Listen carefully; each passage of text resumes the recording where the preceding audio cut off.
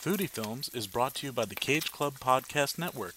For all things Cage Club related, head on over to cageclub.me. That's cageclub.me.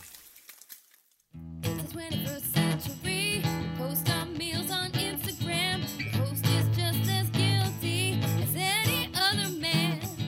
Sandwiches, pizza, sushi galore, barbecue beers, and so much more. A red for me, a white for fish. Either way, he'll clean the dish. But let's not forget why we are here. It's for the films that spotlight, snacks that we revere. It's all about the foodie films. It's all about the foodie films. It's all about the foodie films. Yeah, it's all about the foodie films. Not movie meals or cinema cuisine. No, Kyle likes alliteration, but the one that reigns supreme is foodie films. Foodie films. Yeah, foodie films. Foodie films.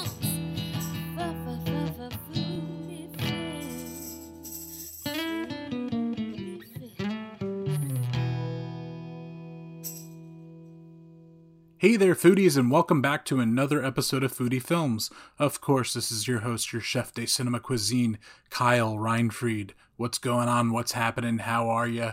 Foodies, just like the last time I spoke to ya, I didn't disclose any information.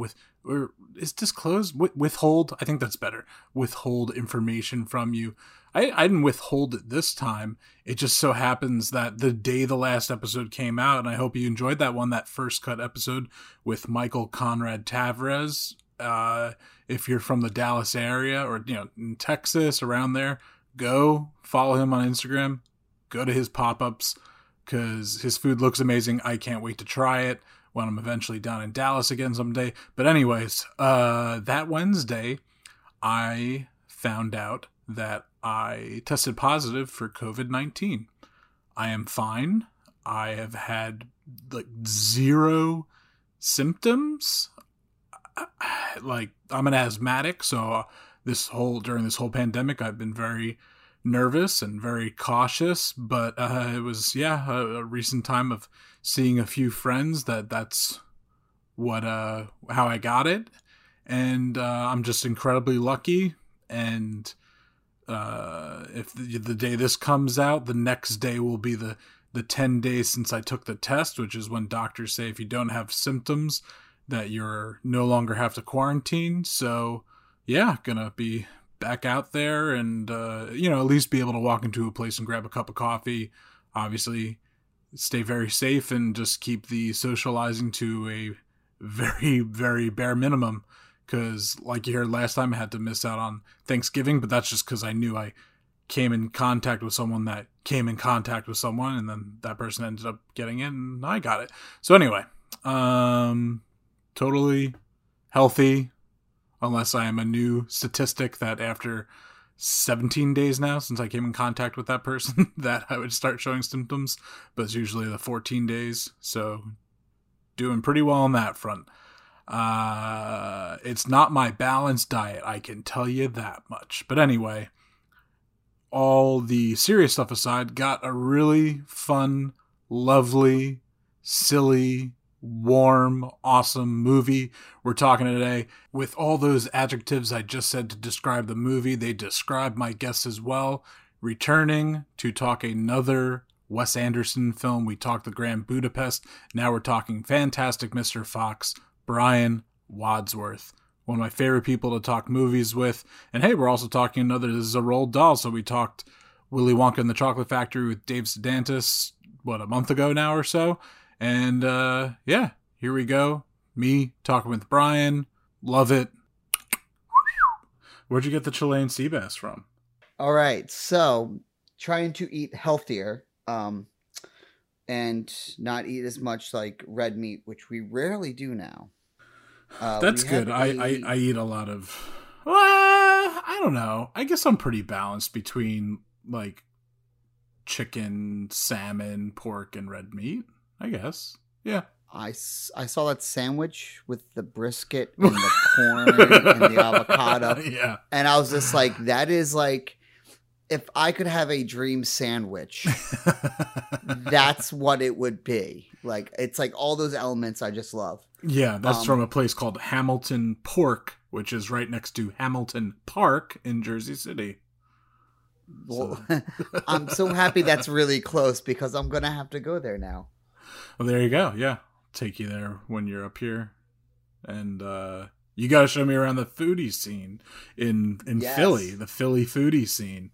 Philly foodie scene. It's Exactly. wonderful. Well, Brian, you know what? We're just in it. We're talking. So, Brian Wadsworth, thank you for coming back onto Foodie Films.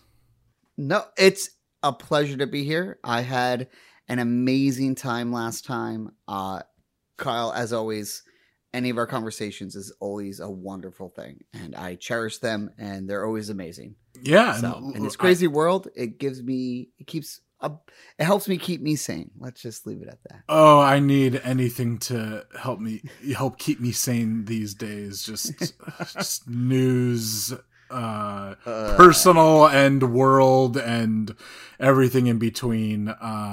We still, since the last conversation or our last talk, I should just say the first time you were on Foodie Films, and we talked the Grand Budapest Hotel. And we've got another Wes Anderson film for you today, but before we get into that, we're going to talk a lot, talk some food, catch up. Yes. But yeah, we didn't meet in person. The summer was just I don't know. The summer was the summer, and it went by too fast. And here we are in a world where there's spikes again with COVID. So I know we will eventually hang out. But most definitely it will happen. I've heard that when spring comes, that's when vaccines bloom. I don't know. Yeah, that was just dumb. April showers bring COVID vaccines. Scenes. And what do COVID vaccines bring? Get-togethers. Outside. It doesn't rhyme at all. It's horrible. I don't know why. Hugs. I said it. But so how are you doing? We are doing well. Again, the summer was just one of those things where, like, I was working. I'm now back in the office working mornings from 4 a.m. to noon. I think last time we spoke, I was working evenings. Okay, yeah. And for obviously, guys, go back and listen to the Grand Budapest Hotel episode. But you work for NFL Films. Yes, I do post-production. I work on Good Morning Football. Other than that, me and my wife, Nicole, we took up surfing this summer. I did it back in the day and kind of fell off. So, like, every weekend. Literally fell off. I still fall off, technically. I mean, no, not even technically. I do fall off. You fall off the board. I don't think I've ever tried surfing. It is a wonderful thing. And I absolutely love it. My wife loves it. It's something I wanted to get back into. And when you can't go places and eat things at amazing places, at amazing restaurants, what do? You go isolate yourself in a rubber suit in the middle of the ocean. Yeah, and as Paul Rudd said it in Forgetting Sarah Marshall, when life gives you lemons, you say, fuck the lemons, let's go surfing. Let's bail, yes. Let's bail and go surfing, And just like surfing, and as I quote Kuno of Paul Rudd. PPOP. PPOP. You're doing too much. No, you're not doing enough. No, you're doing too much. Fuck it. Let's go out in the water. You'll get it from there. So that's very, very, very much the mindset. You got to have fun with it. But, like, hold on. I want to get back to the Chilean sea bass. Yeah. So you sent me this picture of Chilean sea bass. So yeah, what's a great Jurassic Park reference. Of what's the line? No, spare no expense. There we go. We spared no expense. You spared no expense.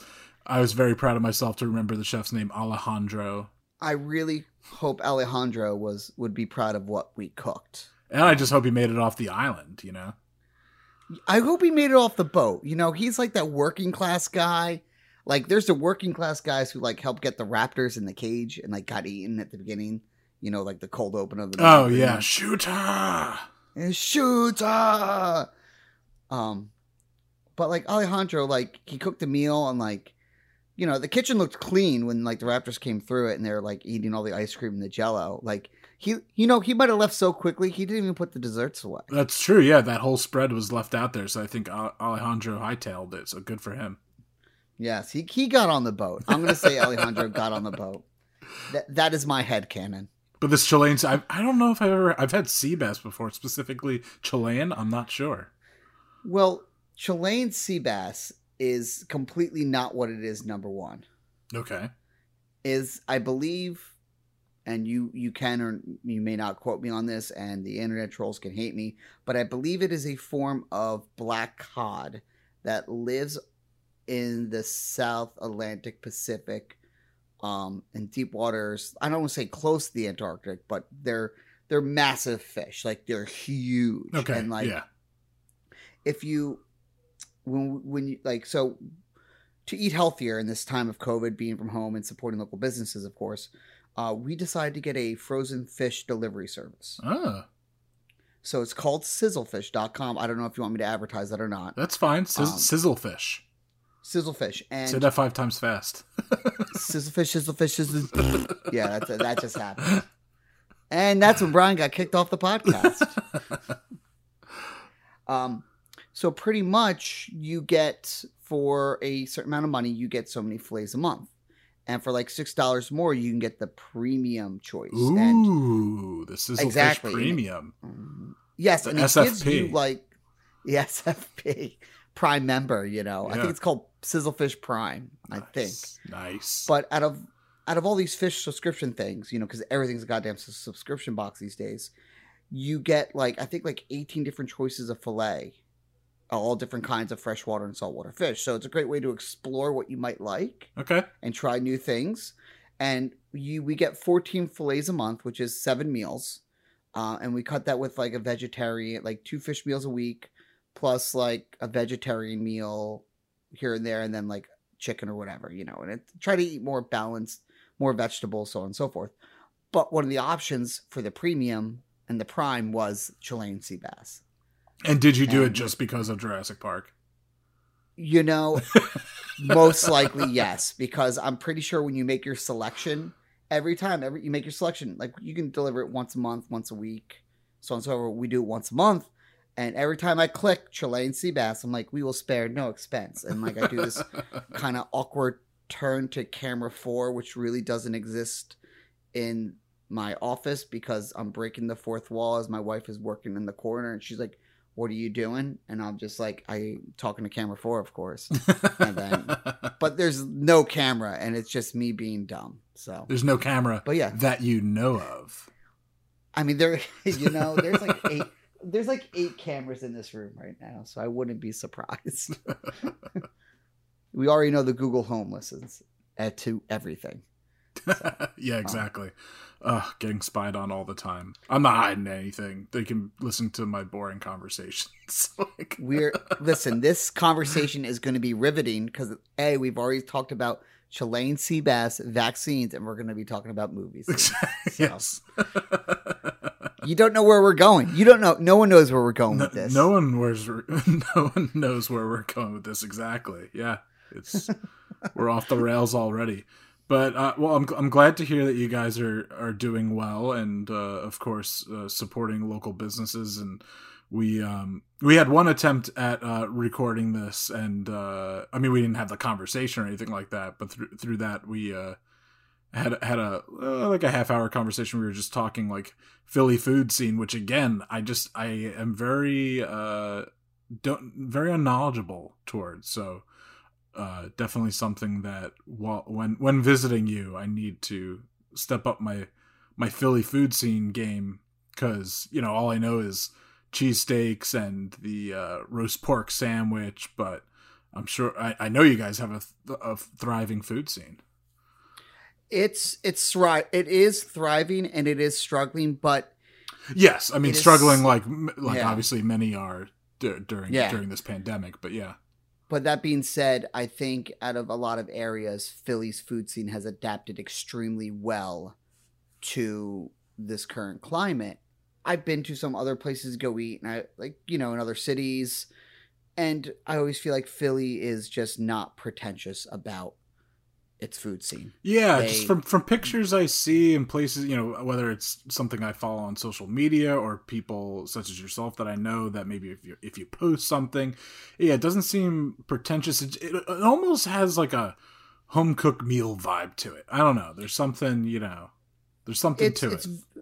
You're right there. It's home cooked, but it's like, come to our home and eat. Yeah. Enjoy a meal with us. Elevated home Like, cooking.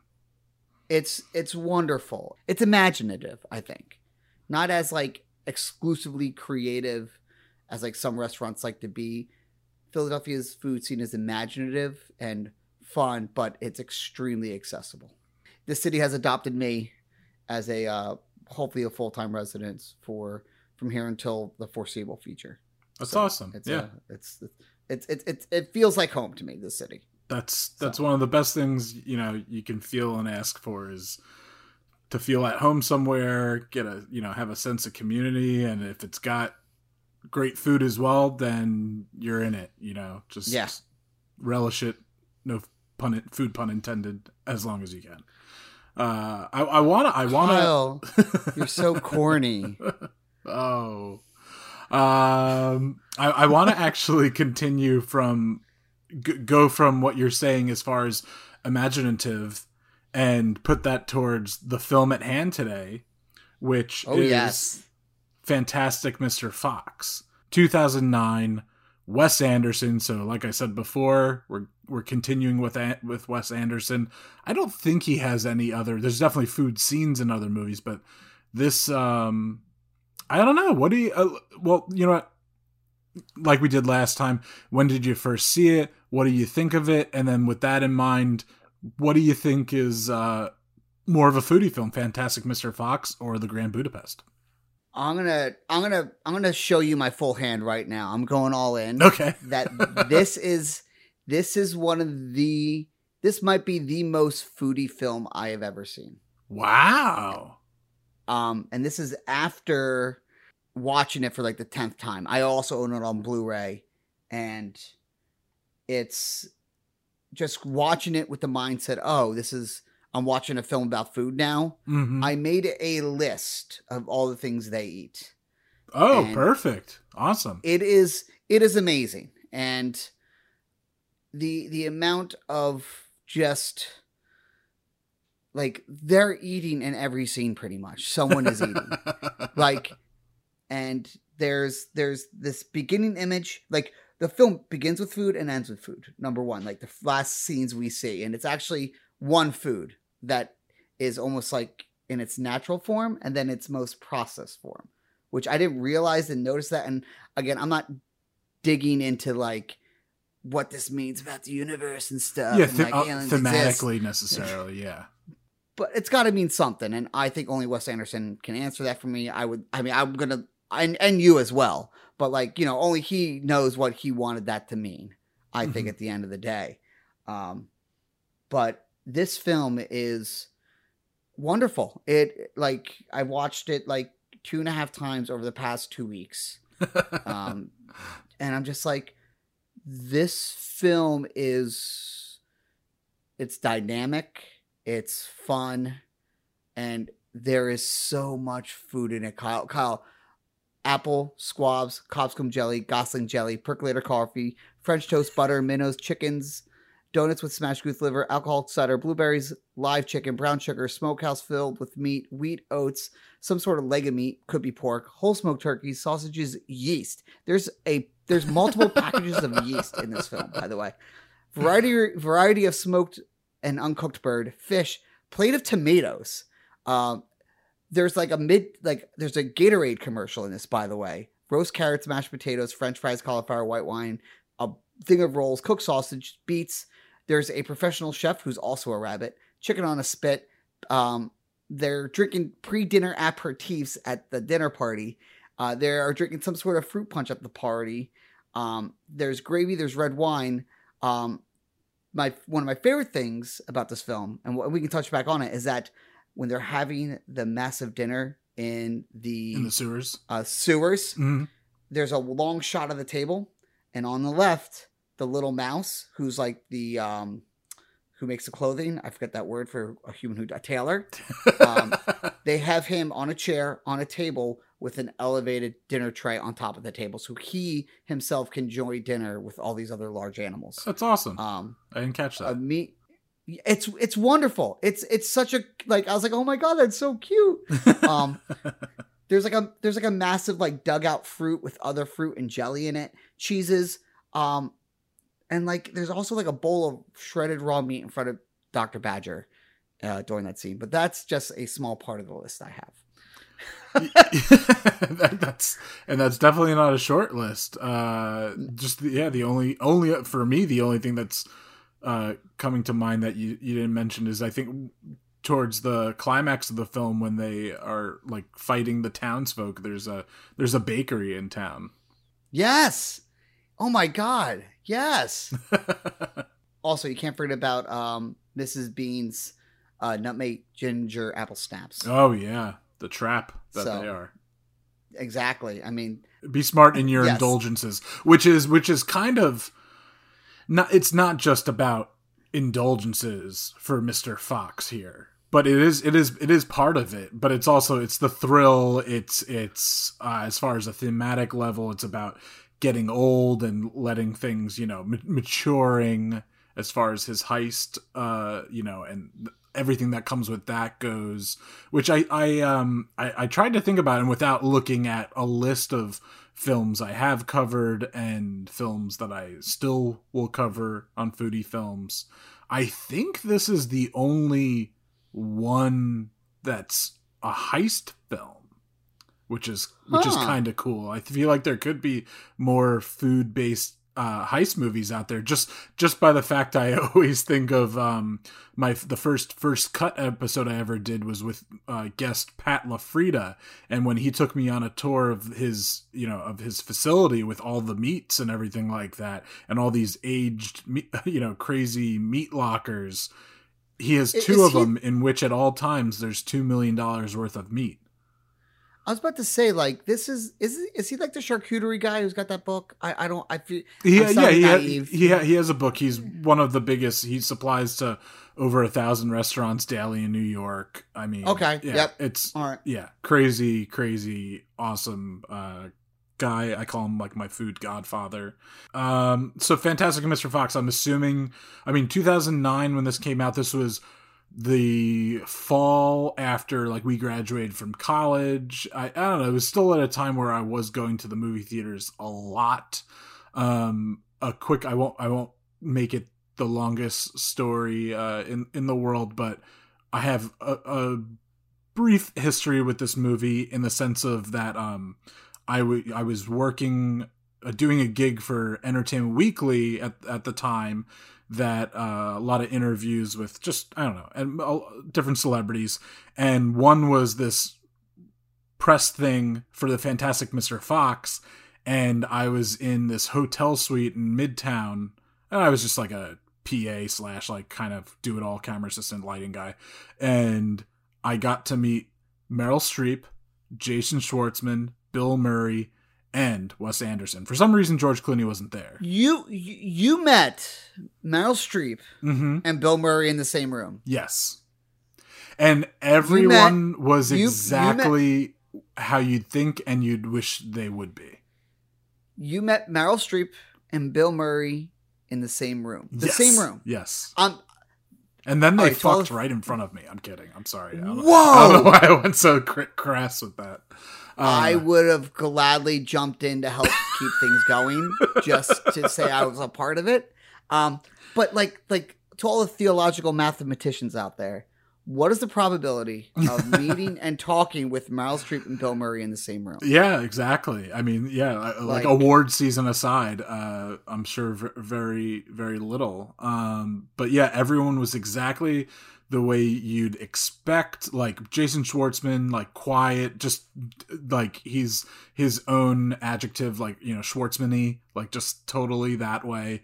Meryl Streep was just a goddess, a queen among queens, just absolute American royalty in my eyes.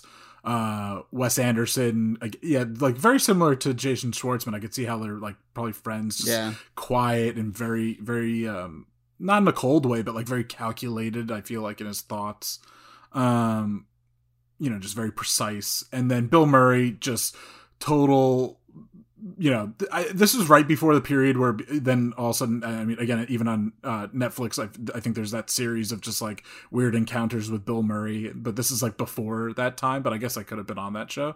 But yeah, he was just total Bill Murray, like total like Pete Venkman, and came in. There was a crew of, I don't know, at most 10 of us. And it was just this interview, again, just like kind of like, yeah, just like promotional thing for the Fantastic Mr. Fox. I actually, I'll have to take a picture of it. It's somewhere at my parents'. I'll have to find it. I have, as a promotional thing, they gave out foxtail neckties.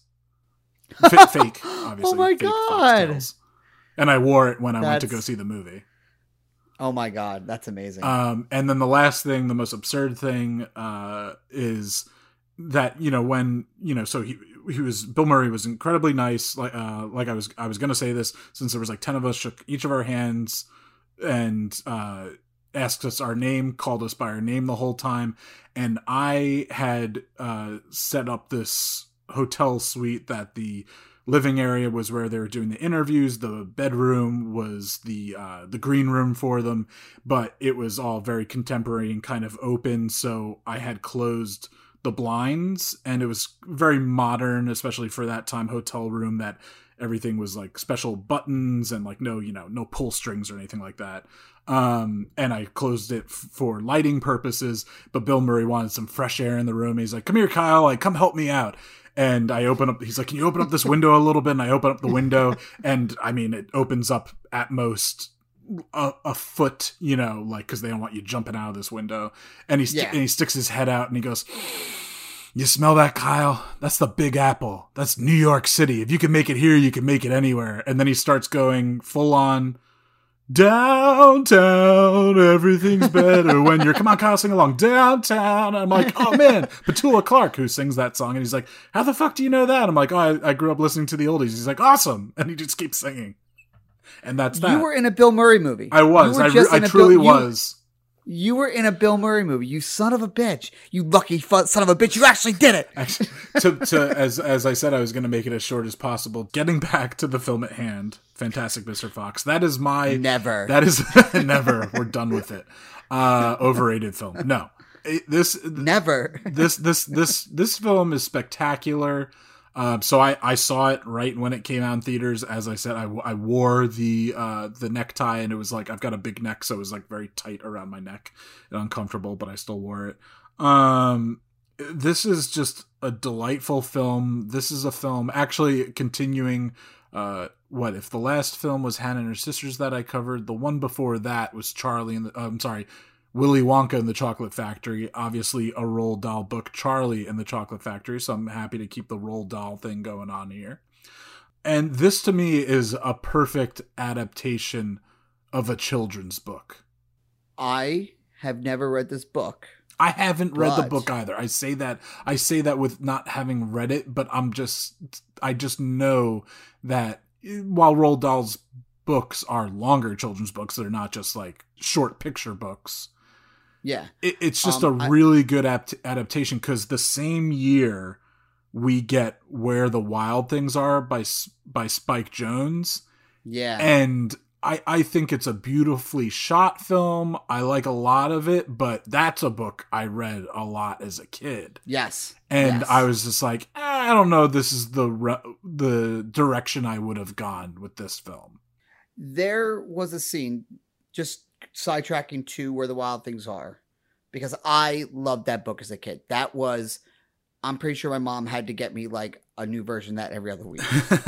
Yeah, it's about a kid using his imagination and like running away and adventures and that scene in the movie where I think it's right after the Great Rumpus, and one of the creature's arms falls off, and it's just like a twiggy branch and like sawdust come out. I was like, holy shit, this is not a kid's film.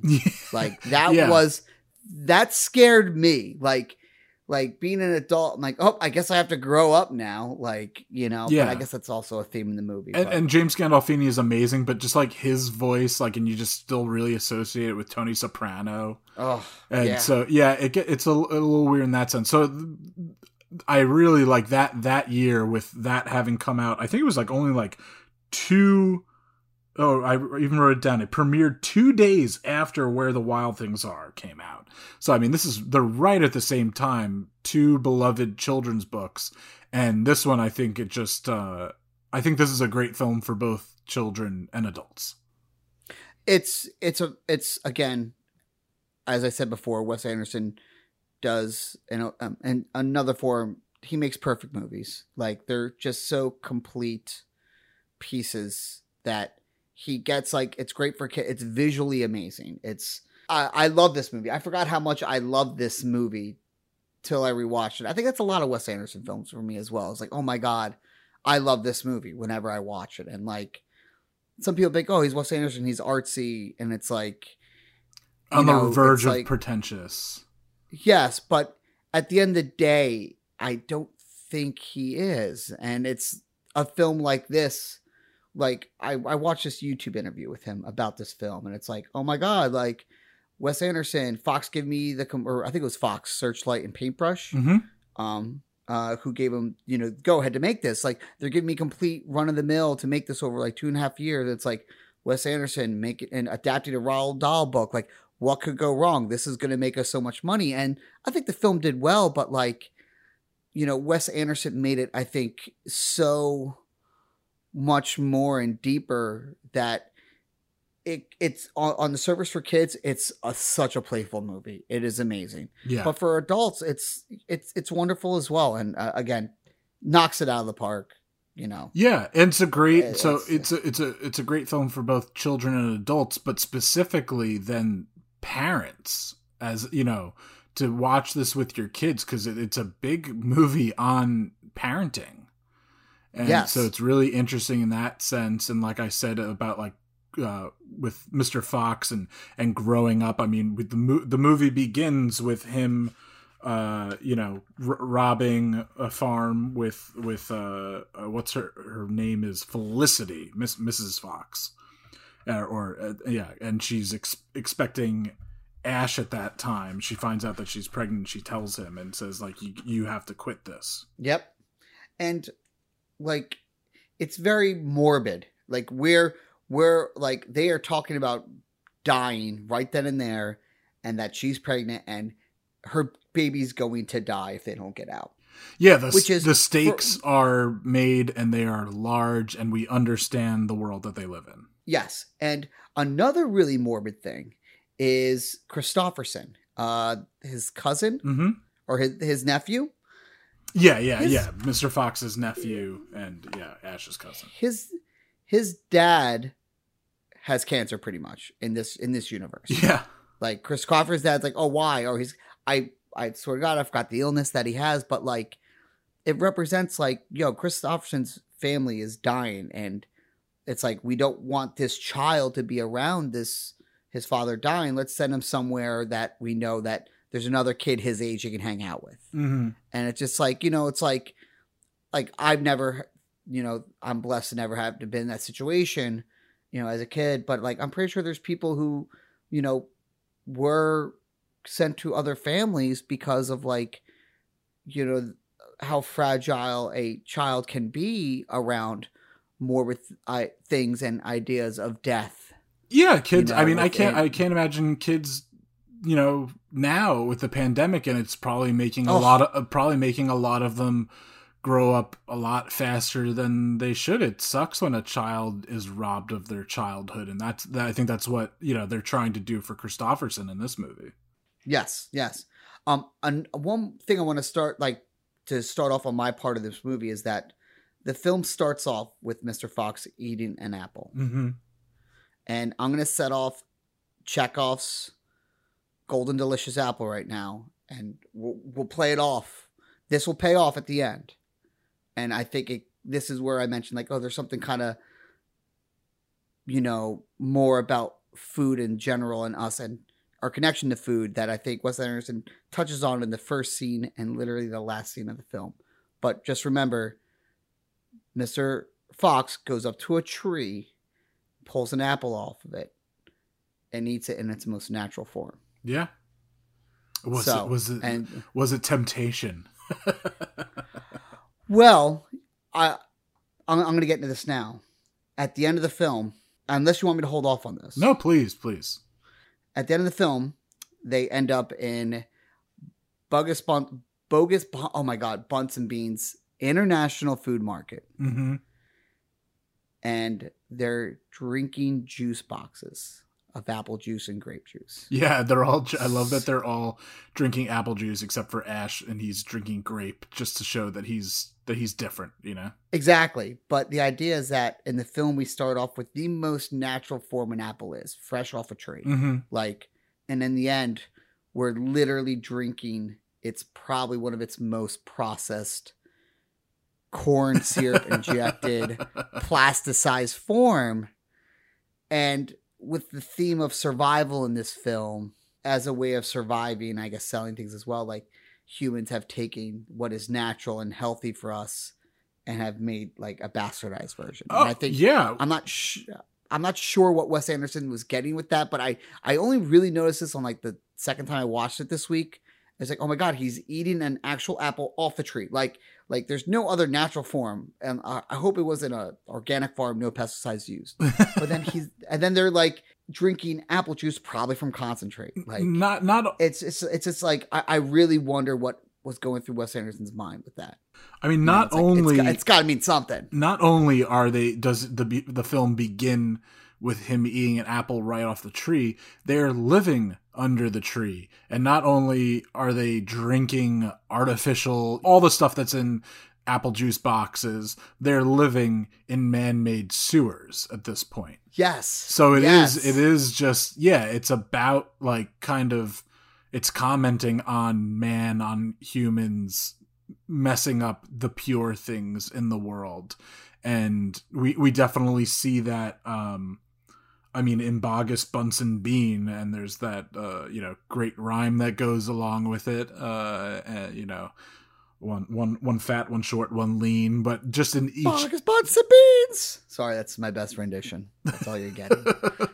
Bogus Bunsen Bean! Bogus Bunsen Bean!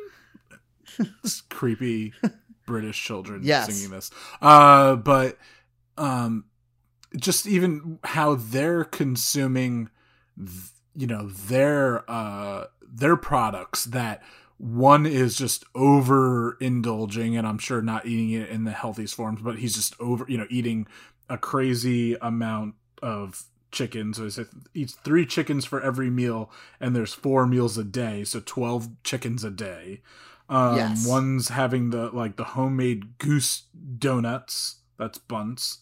And then Bean is having this alcoholic cider. So even these farmers are just overindulging and just not consuming properly. Yes.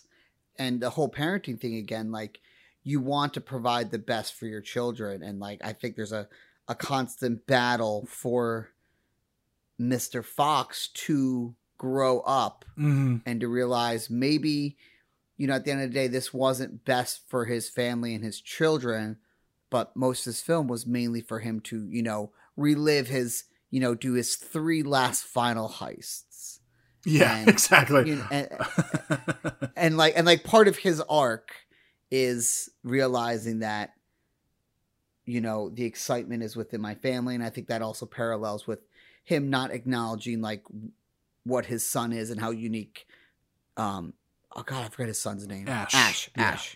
Like he doesn't pay attention to him till the end of the film, pretty much. And there's some really serious shit there. Yeah, and just the son being different. I love when, it's Felicity that says something along the lines of like, I know what it feels like to be different, and does like a weird hand movement or whatever. This definitely plays into the, father's acceptance and paying attention. Just even when one of the earlier scenes when Christopherson shows up and they're diving off and Mr. Fox is just like, good job, Ash. And then Christopherson goes in. It's that really funny little bloop of the water. He's like, wow, did you see that? And he's like, that's a real athlete right there. And we find out, Mr. Fox was a high school athlete with, oh God, what was the name of that? Is it whack-ball or what was it? Oh my God. I should have it. I know somewhere. he mentions he mentions acorns. Mm-hmm. And so going to the high school sports scene, the sports scene in this. Whack-bat. And Whack-Bat. Owen Wilson's character is like, what? You don't have Whack-Bat across the pond? Oh, we play acorns. So I'm going to touch on a couple things right here. Number one, he used the word pond. I'm like, okay, that's interesting. It usually describes England and America, like across the pond. But another thing, all of the animal characters in this film have some form of an American dialect, tone, style, whereas all the humans are British. When I really noticed this was when they're having that campsite jamboree after exploding the Fox's hole, and Petey's just rambling on in nonsense words and gets called up by Mr. Bean, which is my favorite line of the movie. It's like, that's just poor songwriting, Petey. You wrote a bad song, Petey. It's so good. That is so good. It's another thing. I'm like, all right, Wes Anderson did this purposefully for some reason where like the animals are American or American English speaking and the humans are English The speaking. two basic things I'll guess to that are one, paying homage to the writer himself because Roald Dahl is English. I did not know that, but now I do. Thank you. Yeah, so I think it's like a little bit of homage to the original author, keeping at least some of the characters English. And then let's face it, he went like the Star Wars route, which was like make the bad guys with the British accent. They just seem that much more threatening. And you get someone. I mean, we've mentioned you rebel scum. We've mentioned some of the fantastic actors in this film, the voice talent. But let me just say what who I've gotten written down. We've got George Clooney as Mr. Fox, Meryl Streep as Felicity Fox, Bill Murray as Badger, Jason Schwartzman as Ash. Wes Anderson does a voice talent as the realtor of Weasel.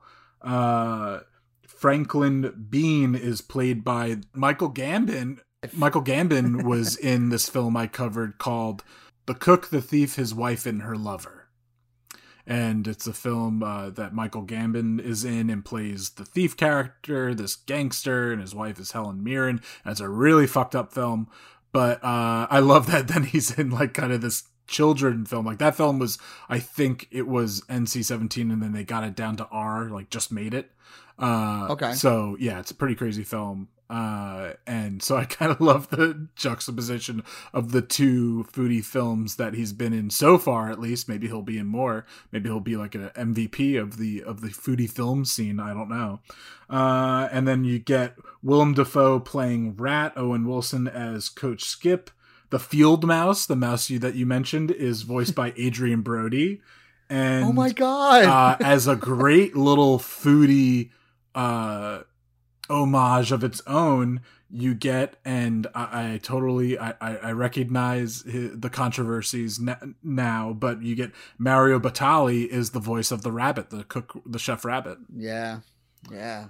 I mean, an amazing voice ensemble there, and so you get, they're all, to the best of my knowledge, as far as the animals go, all American voices. Yes.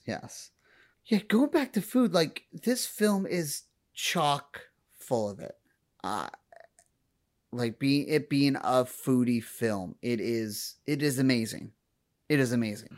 Yeah, and just the fact obviously these three, they're not all, I guess they're all farmers technically, but then they're making their products as well. Industrialists, thank you. I guess I don't know. That's just screw over the system, throw down the industry. Mm-hmm. Yeah, workers, communism. Yeah. Where are we going with this podcast? But that alone, that the film has those characters, would be enough for me. But then the fact that it's a heist about those, and then you've stated, obviously, a bunch of food that is consumed in this. I love that giant dinner. And one thing I wrote down as far as like one of my favorite things is Mr. Fox's toast, like the toast that, you know, that he gives. I don't think I've touched upon too much on any episodes, but this film in particular really just, I don't know, it just it's focused on enough that it really resonated with me. And you know, we're right around the holiday season, Thanksgiving, and obviously Christmas, and just times where you're if you're lucky enough, you're getting together with your family, and just, you know, and sharing words, and maybe making some toasts, and just that's just something that is part of food and drink culture. I guess I think something kind of ironically purposeful of this film is that the animals, minus when they're actually eating the items, have way more polite eating dinner scenarios than all these other humans. Like, Bogus just eats by himself and eats 12 chickens a day. Like Bean just like tells his wife to go down to the basement and get 2 more jars of cider, you know, like, whereas like Mr. Badger is literally walking around with a pre-dinner aperitif, as everyone else, all the other animals in this little kingdom that they have, like, is just preparing dinner. Like, oh, and I love it. I know this would have got a big laugh out of me as an adult, so I know it would have gotten a big laugh out of me as a kid as well. But I just love how they're talking, and then how one of the few times where they become animalistic is when they're eating. Yes, it is absolutely wonderful. And I again, I've never read the kids' book, but I think that's one thing that does difference, is that in the kids' book, the animals do eat politely with knives and forks, whereas just watching them, you know, Ash and Christopherson go to town on this plate of cookies, it's like, yo, I get it. I love cookies. I do the same shit. So. And then, oh man, you know, it's just like, it's so sad when like Mr. Fox and Mrs. Fox are having their moments, and just like, you know, why did you lie to me? And just that reoccurring line of, because I'm a wild animal, is just, it's just like, it's so heartbreaking. Even when she says to him in the sewers, just like, I probably should have never married you. Yeah. It's just those moments where I'm like, yep, this is not just a kid's film. You know what's also another not a kid's moment is when like Mr. Rat and Mr. Fox are facing off, and Mr. Rat literally calls Felicity like in not so good terms that you should never use on anyone, literally the town bicycle. Like, yeah, that was crazy. Like the town floozy. I was like, oh, this isn't a kid's film. Like they went to high school together. Yeah. You know, like Mr. Fox and Mr. Rat played whack-bat against each other, and there's guarantees some sort of animosity with Mr. Fox being so good at whack-bat. Yeah, and Rat, I mean, just when he's fighting, and I love what Willem Dafoe is doing with the voice. He's even going like very kind of Cajun with it, and he's like, as fine looking as a creme brulee. But just look at his character, and when he's dying, what does he want? He wants some cider. And that's like his last request. And he gets some dirtied up cider from when they flooded out the whole sewer system or whatever. But that's his dying wish. Some of this cider that he was like protecting all that time. Yeah. And I had to write it down because it was just such a crazy line of Mr. Fox says afterwards when they have a little words on Rat, but he goes, redemption, sure, but in the end, he's just another dead rat in a garbage can behind a Chinese restaurant. I'm like, oh my God. Like, it goes like to the levels of like kind of bone cutting lines that I'm like, is this a Roman Polanski film? Is this like nah, it's Chinatown. Like, it's just like the harsh realism of the world we're living in. Like, they're very much these animals are just like staring it right in its face, like staring death in its face pretty much the entire film. It's awesome that the animals are self-aware.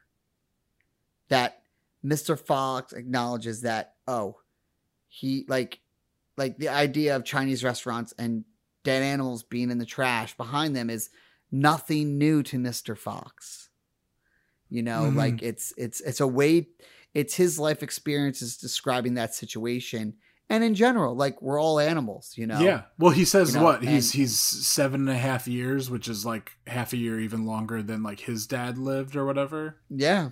It's just that whole, I mean, yeah, just like life, death, the father-son relationship. I mean, that's something that has definitely been discussed in my family. My dad's dad, Oh, you yeah. know, passed away significantly young. I think he was just in his mid 50s, and my dad is now in his mid 60s. So just the fact, you know, that's definitely something I know he thinks about, that he's lived a decade longer than his dad did. Yeah, and it's not, we're talking about it now. I'm just like, wow, there's a lot of mortality themes and discussions in this. Mhm. Like even these farms, like these, you know, to make smoked chicken, you have to kill, you know, you have to crack a few eggs. I don't know. But no, like, you know, there's a lot of mortality in this, in a kid's film, you know, Yeah. that is well enough. I don't want to say obscured, but it's just under the surface enough where a kid can acknowledge it, but it's not what's going to stick with that individual for this film. It's about fuzzy animals stealing things, which again, it's a heist film. It's kind of wonderful. I mean, there's some great adolescent stuff in here too, just as far as that competitiveness between Ash and Christopherson, and then the love interest in that one, you know, with the other, you know, female fox and the student, and just like when they're in the science class, and he's like, "You're supposed to be my lab partner." She goes, "I am." He's like, "No, you're not. You're just loyal." Like, it's just moments That's like savage. that, yeah, savage, but like definitely. I remember having this. I assume they're supposed to be like middle school age. Like that's definitely. I should probably had like the same thoughts in middle school. Like, oh, I wanted to be with that person as my lab partner. Just like when you having your first crushes, and you're just like, I don't know what to say, so I just need to be around and spend time with this person. Yeah, yeah, and like going back to that, I forget her name, the love interest, Mm-hmm. but she makes a comment about her spots. And it's like, yo, when we're all at that age, that middle school, high school age, like I suffered from really bad acne, and like it's a very, you know, self-conscious, defeating things that happens to people. Like, you know, your image, especially when you're trying to, again, I want to, you know, I want that person to like me, but my looks are affecting because we're just children. We don't get it yet, Mm-hmm. you know? Yeah. So, but like, again, another social commentary on like, just being a teenager, like in this rough world, you know. Is it Agnes? Is that her name? I think that's her name.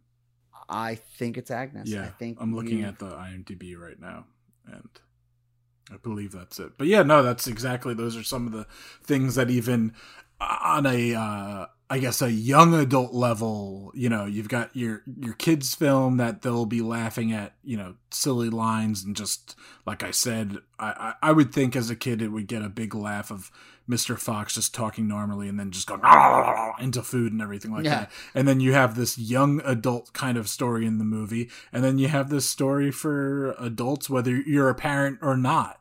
And it's just fantastic. I want to bring up some of just trivia and technical aspects of the film, because I know that's stuff we also talked about in Grand Budapest, and that's something we both appreciated in Grand Budapest, like the aspect ratios and everything like that. Yes. So this film was 56,000 shots. That is a ridiculous amount of shots for a film. It was 535 puppets. Now, mind you, just like think about, you know, like how many characters, and you're like, that's, you know, I mean, what, there was probably 25 in total between adults and animals, maybe 30, you know, like. Well, like, you also got to think, like, when, like, you know, that opening sequence when they're heading to the farm to go steal for the first time, like, the trees are blowing in the wind. Yeah. Like it's like the clouds are moving. Like I'm pretty sure the sun fades, or the moon is in a crescent and switches. Like those are all like those. Like someone has to puppeteer that. Yeah, someone's moving Like- those as far as the stop motion goes. But I mean, Mr. Fox alone had 17 different styles and six Oh my and God. 6 different sizes for him for the sets. So that alone there is, Oh. 16 times 7. You do the math. Yeah. Yeah. The film was shot at 12 frames per second versus 24, so you could really get that vibe of the stop motion and those movements. He didn't want it to be, as absolutely like perfect fluid as possible. The only CGI in the film is partially used in the flooding of the sewers. Any other technical thing I wrote down? I guess not technical, but just the use of, Wes Anderson uses colors all the time, and it's just very autumn colors, the yellows, the oranges, the reds, and Christopherson is one of the few characters, he wears blues, and that's to show that he's kind of like the outsider into this world. Yep. Yeah. Going into the puppets, there's another line, a dialogue that I really love that pops up like twice or 3 times. Mm-hmm. But in the beginning, Mr. Fox asks Felicity, "Look, how's the doctors? How are you feeling?" "Oh, he gave me something. I'll be fine." "Oh, you look wonderful. You're practically glowing." Oh, so... And it cuts to this 2-shot of like this plastic filled like lawn ornament. Yeah, it looks like one of those Christmas, like those Santas that my grandmother has one of those. Yeah, like a Frosty the Snowman or a Santa that just has like a single tungsten bulb in it. Yeah, and it's just like you're practically glowing. And he holds on it for a beat to just, I guess, illustrate the ridiculousness of it. And it's very, I want to say Clooney-esque.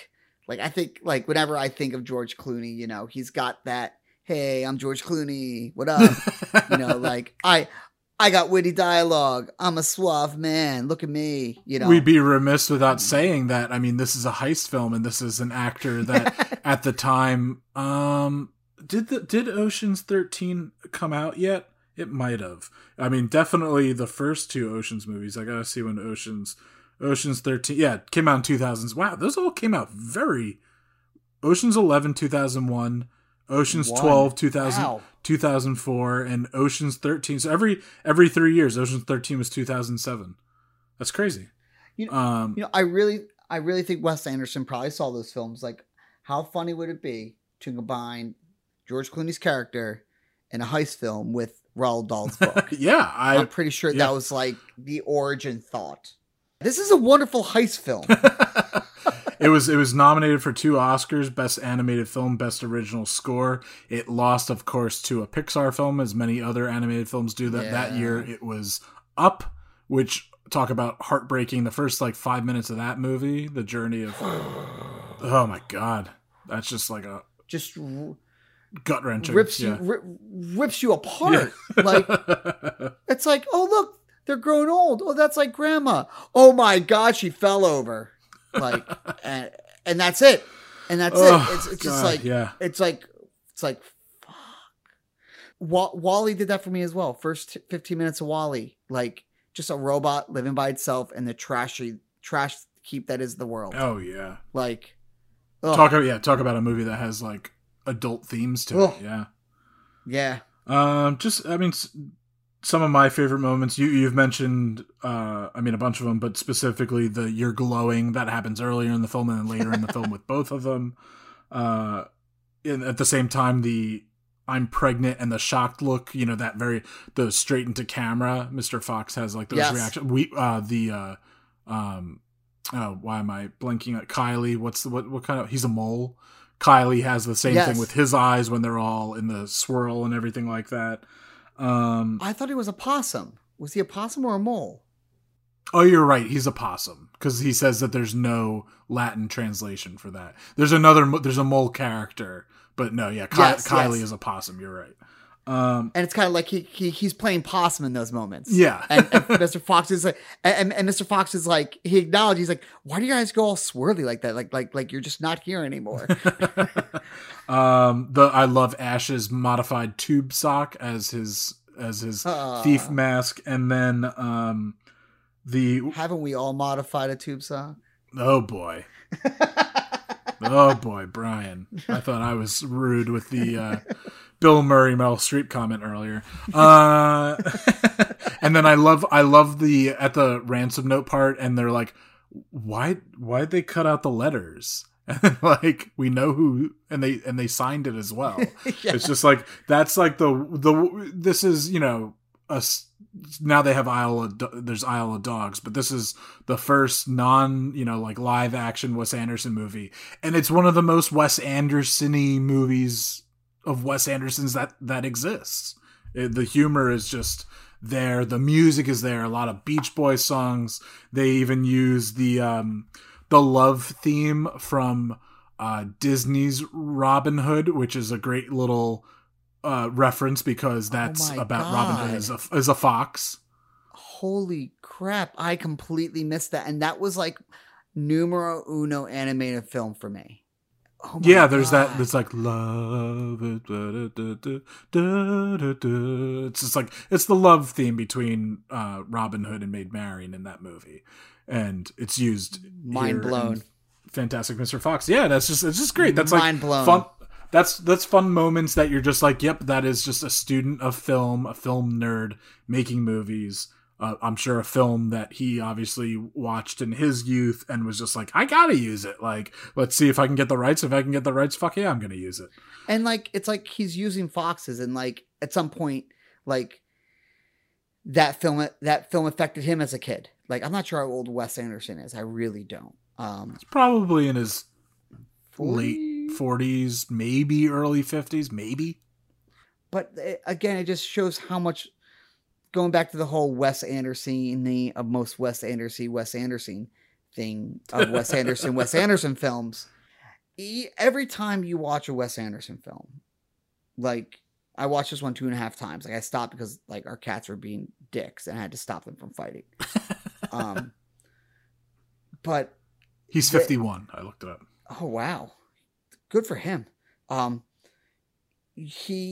There's so many layers and they're so discoverable at so many different times. Like going from the widest of watching this as a kid and watching it as an adult and seeing the themes mature as you mature, but like not noticing that Disney reference to the love theme from Robin Hood. Like I'm going to go back and watch this and look for that and be like, oh my God. And then it's going to be like, all right, what other random things am I missing? Those subtle music cues and acknowledgments in other Wes Anderson films. And it's like this week, this one's the most Wes Anderson of Wes Anderson films. And then next week, like I'll put on Life Aquatic, and that one will be the most Wes Anderson of Wes Anderson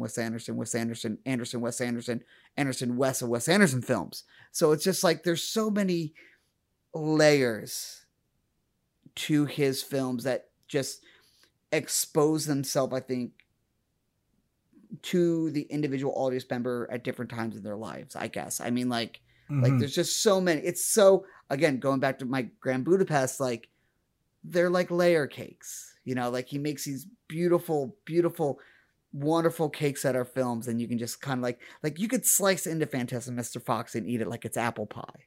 Like, I swear to God, like with those colors as well. Yeah, I mean, if Grand Budapest was a delicious cake of a metaphor, this is just an apple pie and like then just like an apple, and then you have some apple cider with it. It's just like apple pie on a fall day, I guess. I mean, yeah, you know, like gonna have some this week at some point, I believe. Is there a scene we haven't discussed yet that you really enjoyed? Because this is, I mean, it's just such a.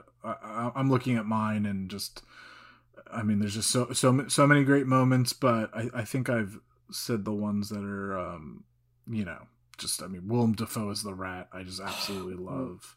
Wonderful. I think out of my favorite characters that have like the least amount of screen time, like Willem Dafoe's able to, and the writing, Wes Anderson is able to give so much character to this one individual security rat who's like, you know, the metaphor of him also being a rat but not being a rat, and like, you know, having like maybe a previous relationship with Felicity back in the day. Like it's again, and just his drawl, his Southern Louisiana drawl, like I'm here, and he's got the switchblade. Like, I mean, come on, like we've mentioned it, but I didn't say it in this sense. Just the fact that they're even trying to be killed by food, that it's the cider trying to flood them out, and yes, and capturing them with the ginger apple snaps. How food is just used and symbolizes so many things in this film.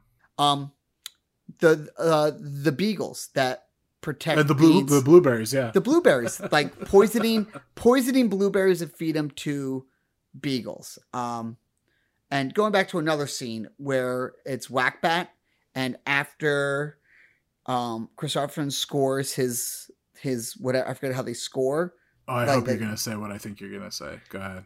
All of a sudden, Owen Wilson's character runs behind the scene that I believe it's Ash and Agnes is holding up a K, which is, I think, which is funny because in American strike. In American baseball, it means strike, but this Whack-Bat is more almost, it's like cricket and baseball combined, and I think it makes fun of American and British bat sports. Like, both these sports have ridiculous rules, and like she's holding up a K. It could mean a strike, but it means Kristofferson. But in the background, like, Owen Wilson's character runs up to a cooler that says thirst quench on it, opens up a Gatorade bottle, drinks it like he's showing the camera, like, hey, like, this is my product placement, and then puts it down and then leaves. And it's just like, oh my God, there's literal fake product placement in this film.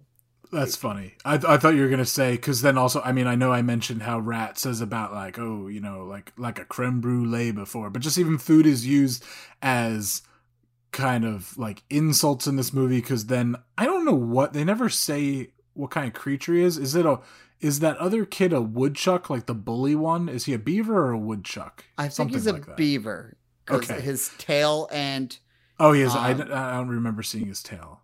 That teenager beaver says, why is your cousin such a wet sandwich? And I'm like, that's such a great insult, because I love sandwiches and nothing worse than a wet sandwich. So it's just like, it's not a wet blanket. It's like, I don't know.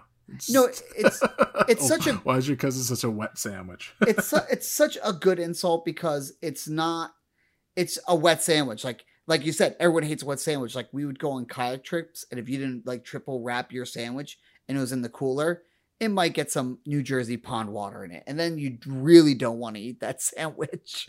Mm-hmm. But they're eating food, they're stealing food, they're using food as a way to describe people. It's literally so much food. Food is also brought over by Kylie and the minnows as like a housewarming gift. Yes. And just like when he shares the initial minnow with Mr. Fox, he's like, thank you for the minnow. It's superb. Like, it's just, it's moments like that I just absolutely love in this movie. And again, that's just, so you've got food on a thematic level, food in this heist, food in overindulgence, food being used as a weapon, food being used as an insult, food being used as, you know, like them all sharing a meal together and the toast. I mean, it's just food. So I knew this, but when you said before it's one of the most, you know, foodie films you've seen, I mean, I'm definitely sold on it now. It truly is a food-centric, food-driven movie. And like, even like the bad guys, Bogus Bunsen and Beans, like their bastardization of food, whether it be eating 12 chickens a day to filling donuts with goose liver mousse, which, you know, I love me some good foie gras, but like that's too far, to being literally... That sounds like a very British thing to do, though. Like, I know they love like their meat pies and everything like that. So it just sounds like the next step. Bean is literally making getting apples to print golden stars on them when they're made. Yeah. and he's also turning an apple, which is an apple a day keeps the doctor away, into an hard alcoholic cider that Ooh, that's a good point. Didn't think about that. Yeah. which could kill you if you drink, alcoholism. Yeah, And- but the apple a day, that's a, at least in the States, that was a rhyme. Yeah. Apple a day keeps the doctor away. And going back to my original, this theme that I really I've latched onto in this film is the idea of Mr. Fox eating an apple in its most organic form, to them living in like you said, living in a man-made sewer underneath a man-made market with all this bastardized food by these three villains. Yeah. And at the end of the day, these animals are still eating shit food, I guess. I mean, it says international. It could be a fancy your Sprouts or your Trader Joe's or whatever. But it seems like they're going to make the best of it. I love this movie. Again, most Wes Anderson of Anderson films, Wes Anderson, Wes, Paul Thomas, Wes Anderson. No. Paul Thomas, Wes Anderson Cooper films. Paul Thomas, Pamela, Wes Anderson Cooper films. That's it. There you go. You got it. That's our Quizzo team name. Or it was a Quizzo team named before we were in the time of playing Quizzo. Well, Fantastic Mr. Fox is absolutely a fantastic film, a delightful film. Yes. And I was very happy to discuss it with you. Kyle, this has always been a pleasure, and this brings me a lot of joy in my stressful life and this world that we live in. Thank you for having me on for these Wes Anderson films, and we're not watching some sad food film, because these films brighten my day. And I'm going to say something right now. Whenever you do, and I hope there's food in it, do the French Dispatches. Is that his next one? Oh yeah, I know it's a film mainly about journalism, but maybe it'll be at least the next episode I have you on. If there's not a food centric character in that film or story in that film, hopefully at least there's a scene we'll be able to discuss from it. Yes, I would like to put this in the contract now that if it fulfills the qualifications to be a foodie film, which I hope it does, I think we just need to write another film food heist movie. That's what we need to do. I would like to discuss as a food scene from a non-food centric movie. We've got George Clooney as a thief in this movie. Let's talk his main thievery movie, Ocean's 11. I love the Ocean's series, Steve Soderbergh films. They're fun movies to me. They are.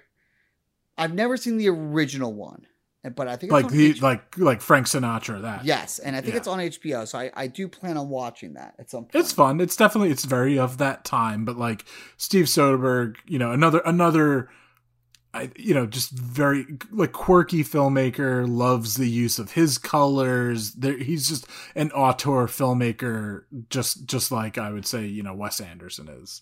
Oh, totally. And the ensemble cast, the heist film, you could replace the money with food, but they are. I remember when I saw Ocean's 11, 2001, I probably did not see that in theaters. But yeah, I think I saw it when it came out on DVD. But again, it's a wonderful, wonderful movie. And what I think he nails in that film, I think it's the believability that someone could pull this off, because I think with those films, a lot of the devices used to rob, including the other Ocean films as well, correlated with something that technologically happened, I think, in society at that time. Like the whole EMP, we're talking 2001, 2000, Y2K, so the idea that Y2K is going to shut down and we're going to lose all computers are going to go away. The clock doesn't go past that. The Mayans are right, and I think that little element of the EMP device is kind of we were talking about this a year ago. And since it's in this film, I think that was kind of hooks into the believability, which makes these films extra exciting, because how cool would it be to pull off a heist like that. Oh, yeah. And, I mean, you said it with ensemble, and while in Fantastic Mr. Fox, maybe his thievery crew isn't that large of an ensemble. You obviously have the fantastic voice talents of playing all the other animals, but in this film, his crew is phenomenal. And I want to play the scene right now, and then we'll discuss it, where they all first come together at Elliot Gould's character's house. So let's play that clip, and then we'll talk about it. Saul, do you make it out to Utah much? Not as often as I'd like. I think you should check it out. I think you'd dig Provo. I think you could do very well there. I'll look into it. Gentlemen, welcome to Las Vegas. Is that right? Everybody eating? Good. Everybody sober? Close enough. All right, before we get started, nobody's on the line here yet. What I'm about to propose to you is both highly lucrative and highly dangerous. Now, if that doesn't seem like your particular brand of vodka, help yourself to as much food as you like and have a safe journey, no hard feelings. Otherwise, come with me.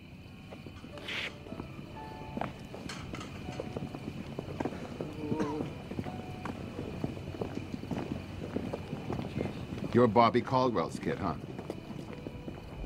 From Chicago? Yeah. It's nice there. Do you like it? Yeah. That's wonderful. Get in the goddamn house.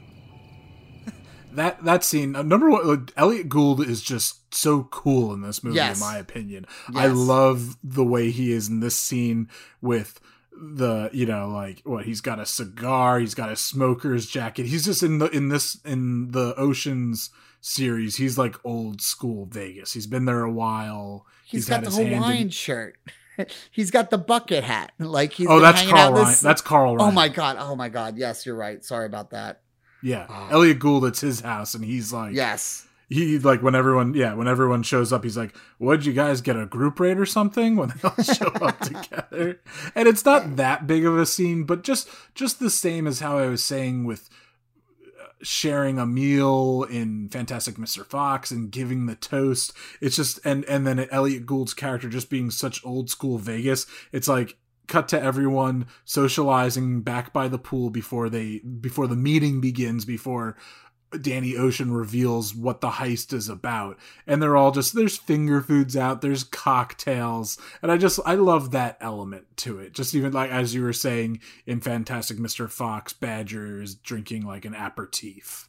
Well, Badger is the Elliot Gould, I would guess, because that's close. He's I think they're in the Badger mind. I think that's where they end up. And I mean, like the ensemble cast is amazing. And like, it's like, I literally have this thing on right now. Like I'm going over the scene again, and it's that old school Palm Springs feel, like that desert paradise in the desert, feel as well. And I guess Las Vegas is that, because like in the middle of this desert state, this glorious wonderfulness has been built, Mm-hmm. Yeah. I love even, why am I blanking on his first name, but his dad is James Caan. Caan! Caan? We'll just call him Caan. But I think Scott Caan, I think is his name, right? But he's talking with the late, amazing Carl Reiner, and he's just like, Saul, like, you get out to Utah much? And he's like, not as much as I'd like. Yes. And even like when they're all going inside, and Saul just like takes an apple with him. There you go, a little Fantastic Mr. Fox correlation. Yes. Takes an apple with him to go at the racetrack. He's eating orange. I mean, throughout this, definitely the first film, but I think all of them, like Rusty, Brad Pitt's character, is eating something in every scene. Yes. It's crazy. It's so good. So good.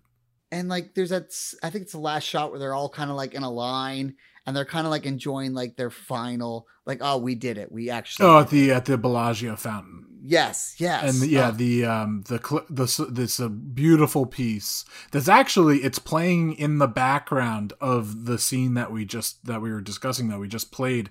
It's a piece called Clair de Lune, and after seeing it, I remember in the early days, forgive me, whoever was the original. I mean, it's an old piece of music, but I remember downloading it off of like LimeWire after seeing, of course, the foodie was using LimeWire. I think at that point Napster was probably defunct or something. There's a version, kind of cool, jazzy, like or slash like elevator music vibe version of it playing in the background of when these guys are hanging out in the backyard by the pool. But then it's the big beautiful orchestral version is playing at the Bellagio fountain at the end.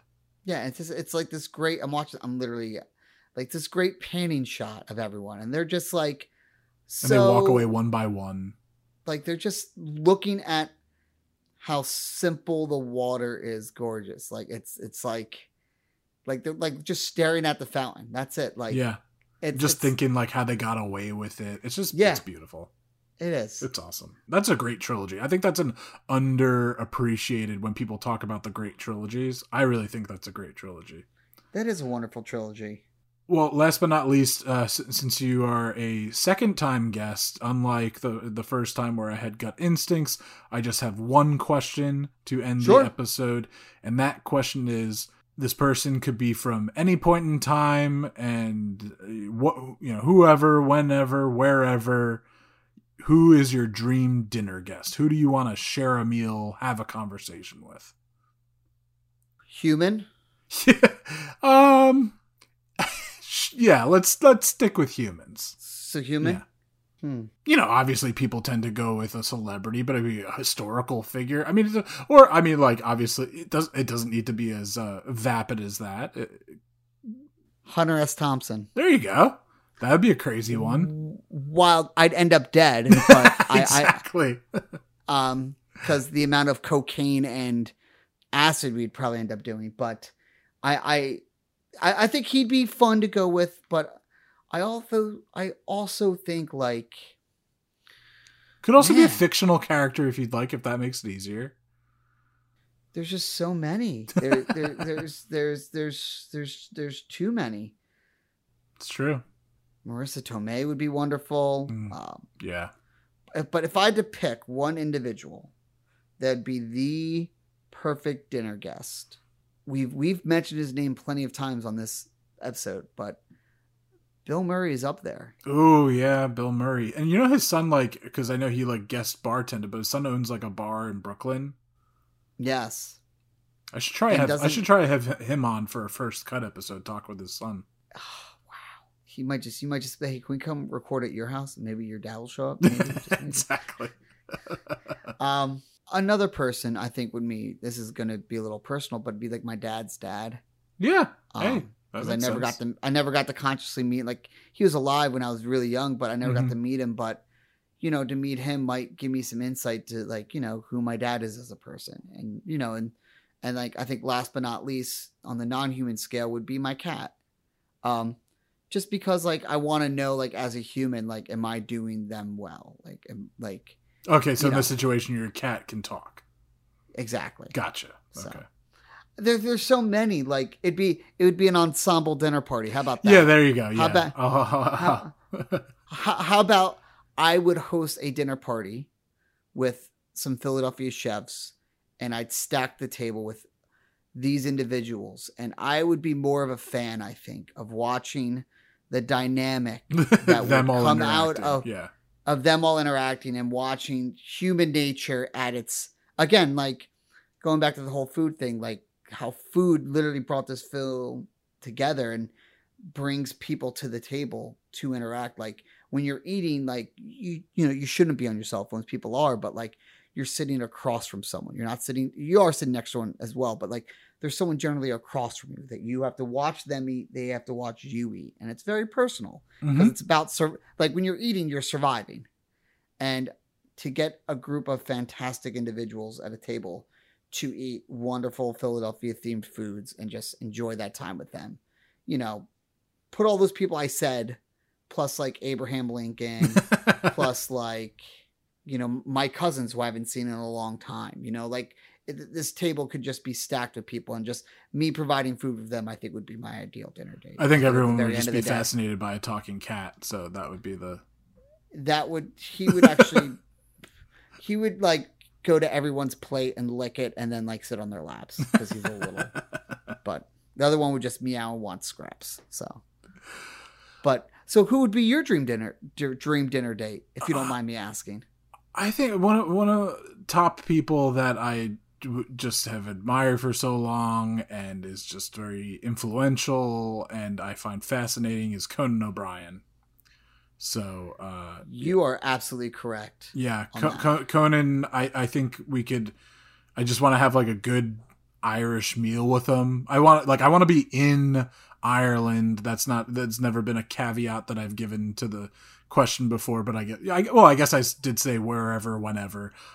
So yeah, I just want to be like in Ireland with Conan at like a pub that does your good basic Irish, stuff, Irish food fare, and just like sharing some pints with him and talking to him and talking. He's a huge, way would surpass me, and he would be like, this guy doesn't know anything about history, but like talk about history and just talk about family.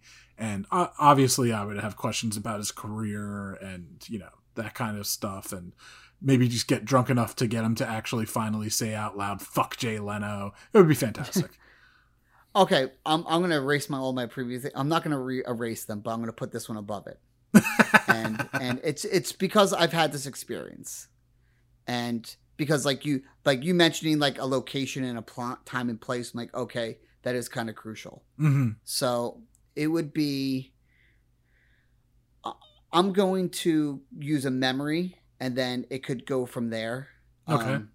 But when we were in Paris on our honeymoon, me and my wife took a midday break with some footlong hot dogs by the River Seine, midday, and just sat there and ate like these $3 hot dogs and just talked like in this beautiful city, with pigeons around us. And I love those moments. Those are some of my favorite moments I have with my wife. Mm-hmm. And you could take those moments, simple food and a beautiful location with the person you love the most. And I think that's the essence of what I would want is simple food, beautiful location, the person I love the most. There you go. So I love it. And like, it's like, I love delicious meals. Like we had a 7-course meal on top of the Eiffel Tower, and I will never forget it. And neither will my credit card. That being said, it's like food, like in the movie, food brings these people together and these loved ones together. And like, you share food with someone you love. So I think that's crucial to enjoying the food even more, because you can be vulnerable around someone you love and you're experienced with. So I think you can have that relationship with that delicious meal that could be promiscuous in some circles. Brian Wadsworth mean that much owes more. The romantic. I guess. It's the big teddy bear. Big old squishy lizard teddy bear. I'm like a little avant-garde teddy bear, missing an arm, maybe an eye. Yeah, where the wild things are, your arm just falls off. Kurt Russell, Escape from New York, but a teddy bear. Brian, it was great talking with you again. Always, as I said, one of my favorite people to talk films with. And I hope the foodies, I hope you guys enjoyed this conversation as much as I did. And please, Kyle, go ahead. Thank you for having me on again. Seriously, this is such a wonderful stress reliever. Just enjoying talking movies with people, and that's one thing I miss about college. Is like really like, yeah, you're just surrounded by people that have real similar interests, and like my wife loves movies, and we love movies and television together. Like that's one thing that we get, and we enjoy about each other. But like that, that camaraderie, like, it's especially with not being able to go see movies right now, is missing, and this right here has done that for me. It's like we just went to go see Fantastic Mr. Fox, and me and you just got some cheesesteaks and a bottle of champagne. So we just went to the Riverview Theater, and we're walking out. It's like, hey, let's go get some Shanks. I got this Miller Lite and the champagne. Let's go sit down the river and talk about the movie. There we go. And that's again a beautiful moment with people you love and enjoy, a simple meal in a beautiful place. So it's perfect. And that's what this does for me. So thank you, Kyle, for having me. It's always a pleasure and a huge honor to be here. I feel the same, Mr. Wadsworth. Right now, if you tell the foodies where, if you want them to, I don't know, follow you on social media, or obviously Nicole's podcast, all that good stuff. All right. Right now I am on Instagram as @Kookadelphia. And you can also follow my wife's podcast, which is the Kinky Ladies Book Club, where you can find on all your podcast streaming services. Awesome. You can also find me on the streets of Philly. You can find me at a local beer store. You can find me outside drinking a cup of coffee, enjoying the sun, at the beach, in the water, enjoying life, as everyone should try to do their best these days. There you go. Wise words. Well, last but not least, you said it last time. We got the catchphrase, there's more to cut. If you don't mind telling the foodies out there that there's more to cut. And as always, foodies, when that last slice of key lime pie is off the tray and the waitress comes up and says, honey, we got more, there is always more to cut. Beautiful. Yummy, yummy, yummy, I got love in my tummy and I feel like I'm loving you. Love you such a sweet thing.